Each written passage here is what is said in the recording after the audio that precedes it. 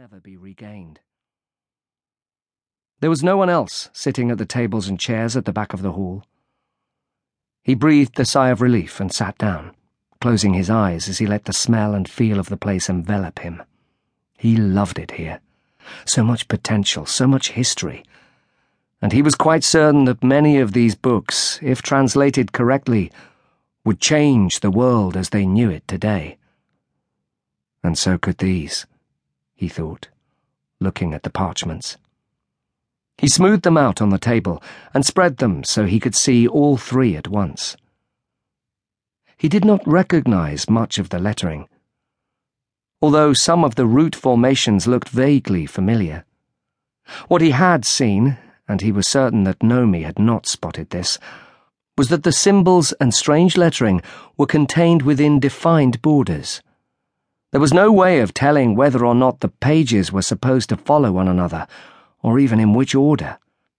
But each page displayed one fundamental similarity: a thick vertical line dividing the page into space, taken up by writing, and an area of blankness.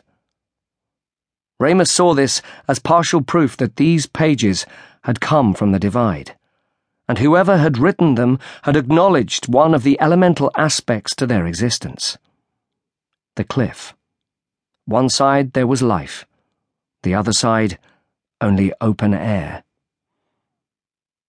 He looked at the curled figure at the bottom edge of one page, like a serpent twisted into an egg. "You know what that is," Nomi had said.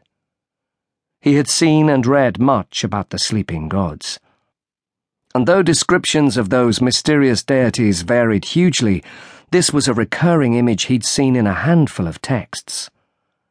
Usually the gods were drawn as beautiful winged creatures, not lizards or snakes.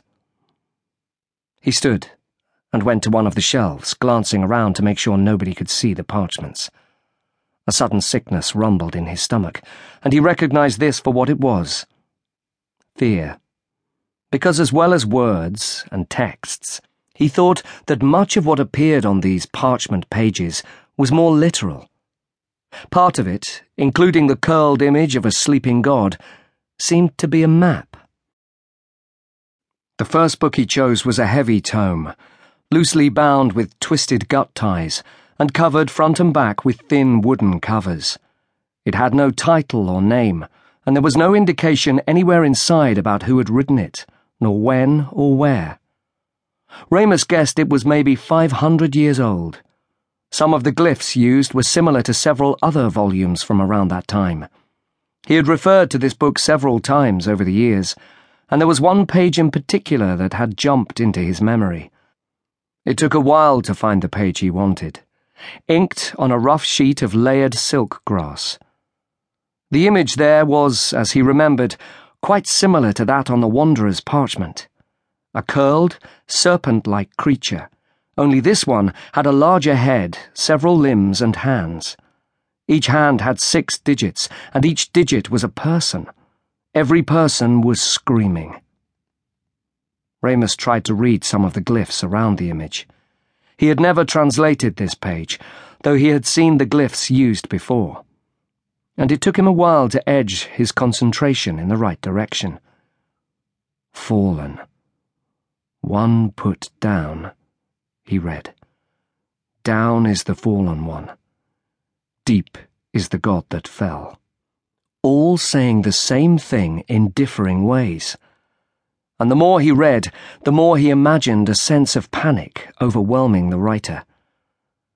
There was no information here. It was more like a statement of belief, a desire that would become more real the more it was written. Every story he had read of the sleeping gods had sprouted from the solid foundation that the gods were benevolent, but extremely powerful. Some could move mountains, others were mountains themselves. Mention of a fallen god was infrequent, a myth within a myth. One of those ancient gods gone insane and fallen from grace, its wings torn from their roots, and the god itself buried deep in the land by the other sleeping gods.